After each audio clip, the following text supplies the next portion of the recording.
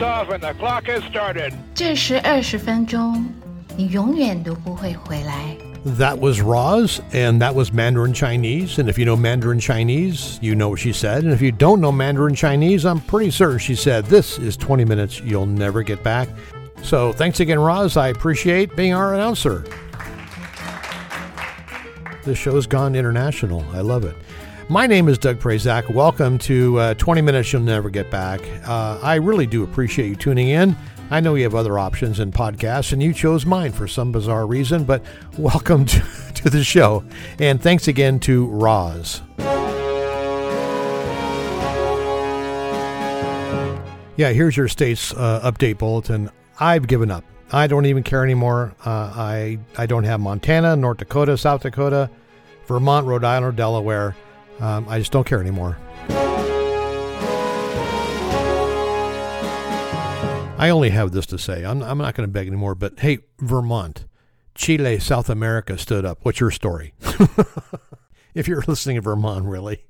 All right, I think it's time to start the show, and I keep saying that, but then I get distracted. Some shiny object happened. But I want to go back and thank Roz for being an announcer. And if you would like to be an announcer like Roz or Tony or Shauna, all you have to do is pay attention at the end of the podcast. Once I say bye-bye and the music stops, it comes back on and says, hey, this is Doug again. If you want to be an announcer, here's what you do. So I'd love to hear from you. All right. Now, seriously, we're going to start the show today. All right. This is all about mail. Now, specifically, two types of mail. And if you follow the podcast on that Instagram thingy, you know what I'm going to be talking about. And if you're not following on the Instagram machine thingy, why aren't you? Seriously. I mean, it's free. All right. We're going to start with the classically iconic image of the Western United States. That's the Pony Express. Now, the Pony Express was a mail service delivering messages, newspapers, and mail using relays of horse-mounted riders that operated from April 3rd, 1860 to October 26, 1861, and they rode between Missouri and California here in the United States.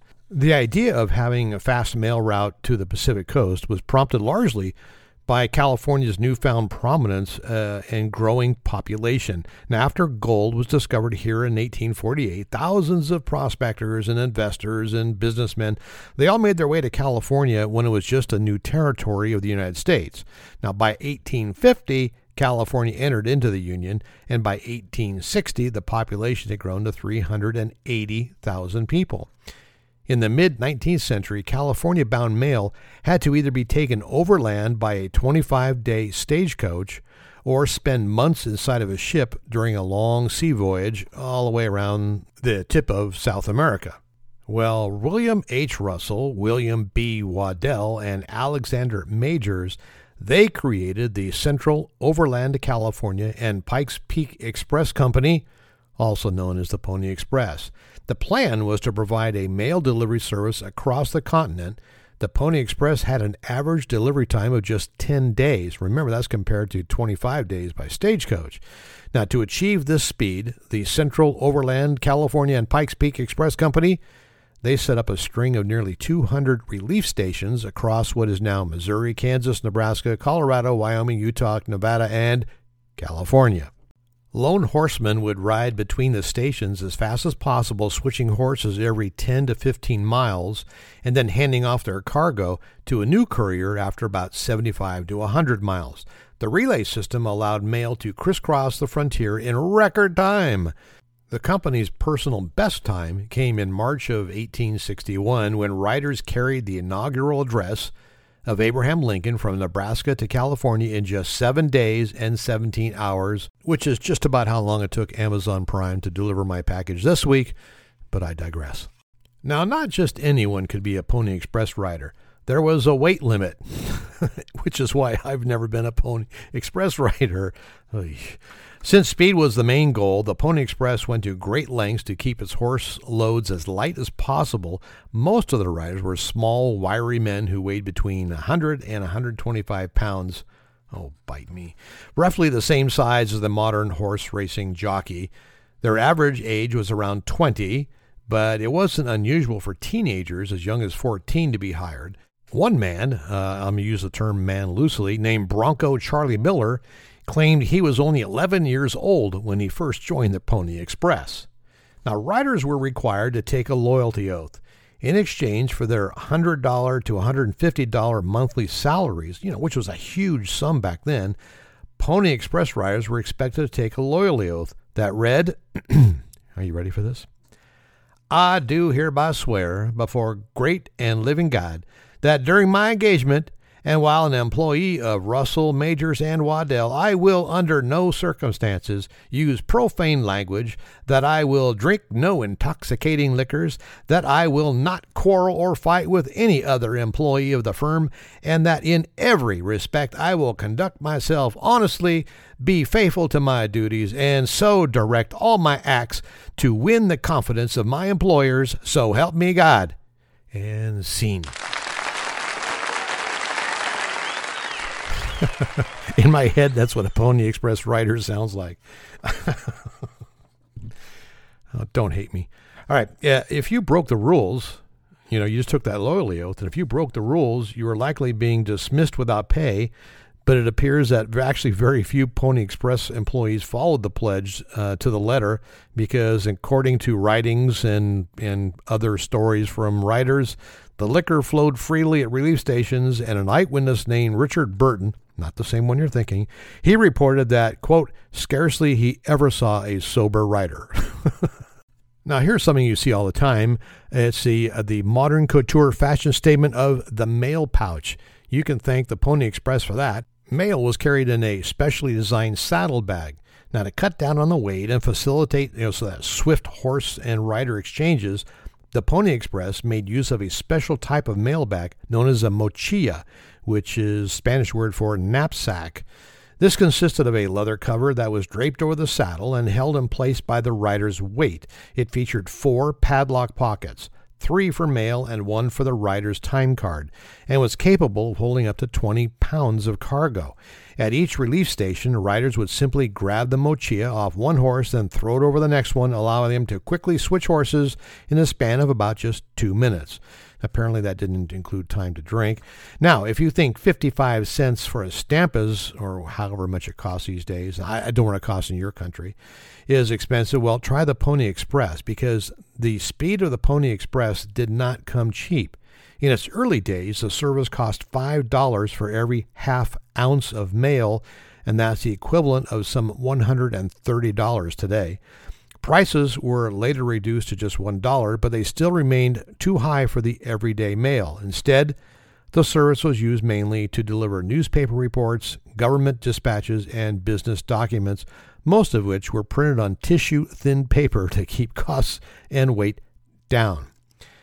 All right, you might think that the Pony Express riders had a dangerous and deadly job. Well, Pony Express riders had to deal with extreme weather conditions, some harsh terrain, and the threat of attacks by bandits, but the life was even more dangerous for the stock keepers who manned the relief stations. Their outposts were usually crude dirt floor hovels equipped with little more than, sleeping quarters and some corrals for the horses.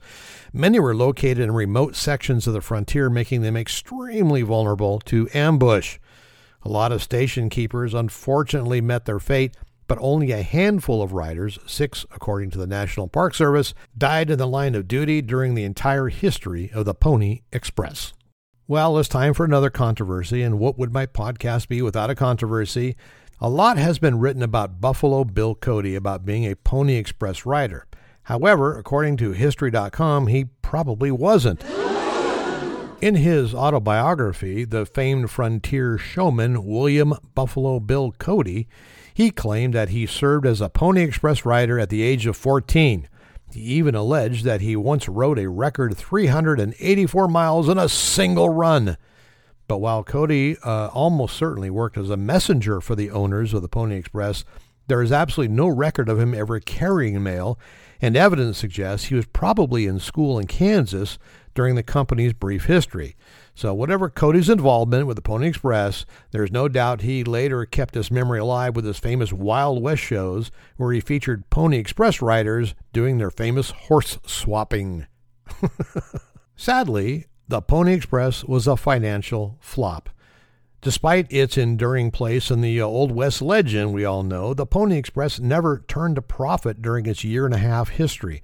The company began making deliveries in April of 1860, but service ground to a halt just a few weeks later when the Pyramid Lake War erupted between the United States and the Paiute Indians. The temporary shutdown cost the company some $75,000, and it continued to hemorrhage cash over the next few months due to high operation costs and its failure to secure a government mail contract. Even though it was hailed in the press for its efficiency and adventurous spirit, the Pony Express eventually folded in October of 1861, having lost as much as $200,000. And ultimately, in the end, the Transcontinental Telegraph dealt the Pony Express its death blow. The company had spent its brief history bridging the gap between the Eastern and Western telegraph lines, but it was finally rendered obsolete on October 24, 1861, when the Western Union completed its transcontinental telegraph line at Salt Lake City. The Pony Express ceased service just 2 days later. Despite operating for only 18 months, the Pony Express riders had successfully delivered some 35,000 pieces of mail and traveled more than 500,000 miles across the American frontier. I think it's time to jump off this horse and take a break, and when we come back, we're going to jump ahead 105 years to the current electronic Pony Express. That's right, email. Don't go away. Get Wild Root Cream Oil, Charlie. It keeps your hair in trim. You see, it's non-alcoholic, Charlie. It's made with pseudolanolin. You better get Wild Root Cream Oil, Charlie. Start using it today. You'll find that you will have a tough time, Charlie. Keeping all those gals away. Hurry up, Baldy. Get a bottle right away. Your druggist has it. A little goes a long, long way. You hear it screaming. Keeps you looking neat all day. I don't know about you, but I think about Wild Root hair cream. I personally prefer the version that has alcohol in it. That non-alcoholic just leaves my hair all frizzy. Sorry. All right, let's get back to it. So first there was the Pony Express, and then the Telegraph did them in, and now we have email. Yes, something happened in between, but now we have email. There are currently over 2.6 billion active users and over 4.6 billion email accounts in operation today. Email is clearly the most important and widely used communication medium on the internet. You know, email has become part of everybody's daily lives, but email's roots can actually be traced back to the very infancy of the internet and, frankly, beyond. In fact, email as a concept predates the internet by a long shot. The first example of email can be found all the way back in 1965 on computers at MIT in a program called Mailbox. Users of MIT computers could leave messages with this program on a terminal at the university for others who would see the message the next time they logged into the same terminal. Now, I'm just going to go out on a limb here and say, wouldn't a little Post-it note do the same thing? Just think about it. Anyway, the system was quite effective, but only if the people wishing to communicate with each other were regularly using the same computer. Again, people, a Post-it note, or Scotch tape and a piece of paper if Post-it note wasn't invented yet. In 1969, the U.S. Department of Defense began using a system called ARPANET, which stands for Advanced Research Projects Agency Network. That's just in case you wanted to know. ARPANET. This was a network connecting numerous computers across the department for purposes of communication within the organization. Then along came Ray Tomlinson. Back in 1971, Ray worked for the Department of Defense, and he invented and developed electronic mail as we know today by creating ARPANET's networked email system. Tomlinson's new message program enabled ARPANET users to send messages to different computers on the network. Tomlinson has since forgotten the contents of the first electronic message he ever sent. What? You didn't take a hint from Graham Bell and that whole Watson thing? Ugh. The concept of nearly instantaneous communication between machines within an organization proved to be so beneficial and practical, the concept soon began to spread. However, once computers began to talk to each other over networks, the problem became a little more complex. Bottom line was that we needed to be able to put a message in an envelope and address it. Now that means we needed some kind of process to indicate to whom our electronic letters should go so that the electronic posties would understand. The post office has a system, you write a name and an address on an envelope and off it goes. So the email needs an address as well. So how do you tell an email where to go? Well, Ray Tomlinson had the answer. The @ symbol. Now this was probably Ray's most important contribution to the internet. He picked the @ symbol from the computer keyboard to denote sending messages from one computer to another. According to Tomlinson, the primary reason was that it made sense. The @ sign didn't appear in any names, so there would be no ambiguity about where the separation between the login name and the host name occurred. Indicating where an email was supposed to go became as simple as addressing it, let's say Doug at 20minutespodcast.com. Plug. Which is essentially how email has been addressed ever since. In one of the more dumber controversies I've learned in all this research I've done through all these episodes, this one's the dumbest. It seems there's a group, and who knows how many are in this group, who want to change the email addressing protocol. Their argument is that, quote, I'm not at Gmail, or I'm not at Hotmail. Oh, of course you're not, you dumbass. But your email box is. Oh, by the way, the world isn't flat and we did go to the moon. By 1976, 75% of all ARPANET traffic was electronic mail. This method of communicating had proved to be so useful that ideas were beginning to spring up about how one might be able to send an electronic mail message to a user on a computer outside of their internal network. This concept of communicating via email from organization to organization was actually the impetus for the advent of the internet itself. As inter-organizational emailing became more prevalent, the world obviously needed some kind of software that could store and organize emails. Well, you guessed it, the precursors to the modern email box were quickly developed. By the 1980s, the internet was still in its infancy. Internet service providers, or ISPs, had begun connecting people across the world, and email hosting sites began to pop up. By 1993, the word electronic mail had been replaced by email. Now, over the next few years, America Online, Hotmail, and Yahoo, they all shaped the internet and email landscape. They pumped in marketing dollars to increase the accessibility and expose a much wider audience to the benefits of the World Wide Web. In the late 1990s, the internet exploded. Now, in 1997, there were 55 million users worldwide. 2 years later, in 1999, that figure jumped to 400 million. As the market potential of the internet kind of became widely apparent, email spam began to multiply exponentially, creating the need for email sorting software. By the turn of the millennium, having an email address had gone from being a luxury curiosity to being a societal expectation akin to having a phone number. Despite all the wonderful things that the World Wide Web offers, email remains the most important application of the internet, and it is the most widely used. Now, more than 600 million people internationally use email, but only a couple of you use it to send me an email. I don't understand. Now, the last part of the show was to tell you how email works, but I just realized you don't care. I don't care. So let me just say this. It works just like mailing a letter to somebody. You write a letter and you put it into an electronic envelope and you address it with somebody's name at wherever their computer resides, and off it goes. It goes through the magical internet mailbox stuff, and it ends up in their box with a little ding, and they know they have an email from you. There, that took a lot less time, it was a lot less confusing, and it left me time to say this. What have we learned?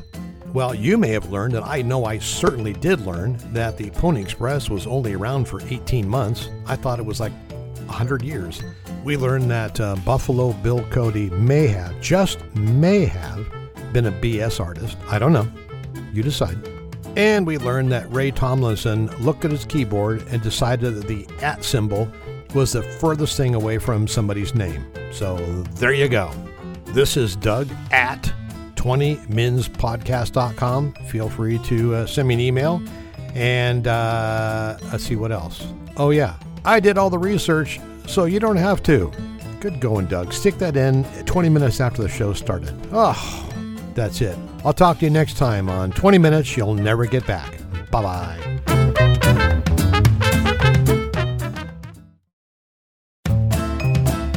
Hi, it's me again, Doug. I want to take up a couple more seconds of your time just to remind you, if you want to stay informed of when the next podcast is posted, all you need to do is sign up at on that Instagram machine. It's at 20MYNGB, 20MYNGB, and that means 20 minutes you'll never get back. If you sign up there, you'll always see when the next podcast is uploaded. And if you want to leave some comments, by all means, please do go to the website at 20minutespodcast.com. So it's 20minutespodcast.com, and you can leave your comments there. It also tells you how you can be an announcer for the show. So take a look at those two things if you'd like, and stay informed. And as always, thank you very much for listening to 20 Minutes You'll Never Get Back. Bye-bye.